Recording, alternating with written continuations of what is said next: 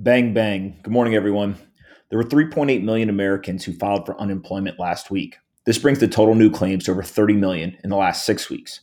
The speed and gravity of which the unemployment situation has transpired is breathtaking. The good news is that the number of first time jobless claims continues to fall week over week since mid March.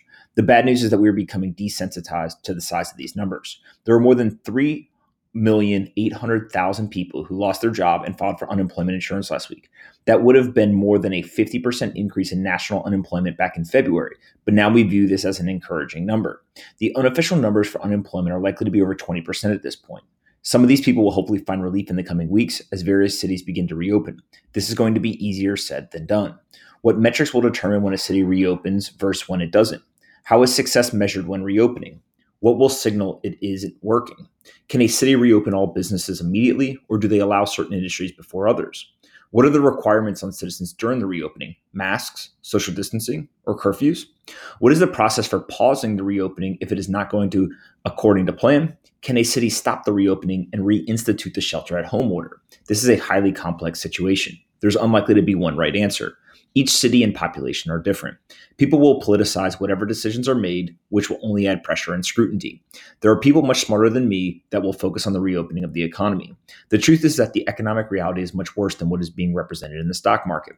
We are starting to get some of the economic and corporate data that is necessary to help us measure the true carnage. Take American Airlines, for example. American Airlines lost more than $2.2 billion in the first 3 months of the year, its biggest quarterly loss since 2008, as the coronavirus pandemic drove down demand for air travel. Americans' revenue dropped nearly 20% from a year earlier to $8.52 billion, slightly below analyst estimates. Shares were down more than 3% in morning trading. American, like other airlines, is facing a sharp decline in passengers because of the coronavirus pandemic. U.S. airline travel volumes dropped by about 95% in recent weeks from a year earlier, as travelers stay home because of concerns about the virus and shelter-in-place orders. These sound like crazy numbers until you realize that American Airlines is losing $70 million a day right now. This level of economic damage would have been unfathomable only 6 weeks ago.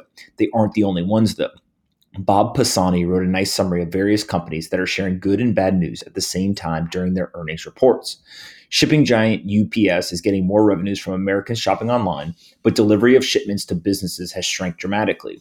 3M is making money selling its N95 masks and noted strong growth in personal safety products, but it is still laying off workers in other divisions and withdrew its full year guidance. Music streaming service Spotify reported a loss that was less than expected and added more users, both paying customers and those who listened to its free ad-supported category, but it lowered its revenues guidance for the year as ad sales fell. Even food companies are having a tough time figuring out what is going on. You'd think snack maker Mondelza would be doing better. They make Oreos. They did beat estimates, and consumers certainly stockpiled food, but the company withdrew its 2020 forecast due to uncertainty surrounding the impact of the virus. You'd think the lab testing business would be booming, but no. Even testing giant Laboratory Corp, which reported better than expected profits and is rolling out a new coronavirus antibody test, is withdrawing 2020 guidance due to the pandemic and taking other actions, including furloughing workers. What a weird, unprecedented time we are living in. To make things even more confusing, the public market is not acting how most would have predicted. The economic data is obviously bad, including a 4.8% drop in GDP. But there are a lot of people scratching their head as to why the economic data is so bad, yet the stock market continues to rally. In fact, the stock market is ending one of the best months ever. According to CNBC, quote, Wall Street came into Thursday's session on pace for one of its best monthly performances in decades. The S&P 500 was up more than 12% for the month and on track for its biggest one-month gain since 1987. The Dow was up 11% in April, which would be its best month since 1987, end quote. Your guess is as good as mine as to what is actually driving the rally and how sustainable this stock market move is. What I do know is that there are incredible levels of uncertainty at the moment, and millions of investors are trying to make sense of it all. Some will make a fortune, some will lose a fortune, and a good portion of the middle will probably come out relatively flat from all of this. The economic carnage is also driving something else that was previously underestimated, a feeling of frustration and possibly frustration from corporate leaders. Most of them are going to discuss this publicly because they don't want the PR nightmare.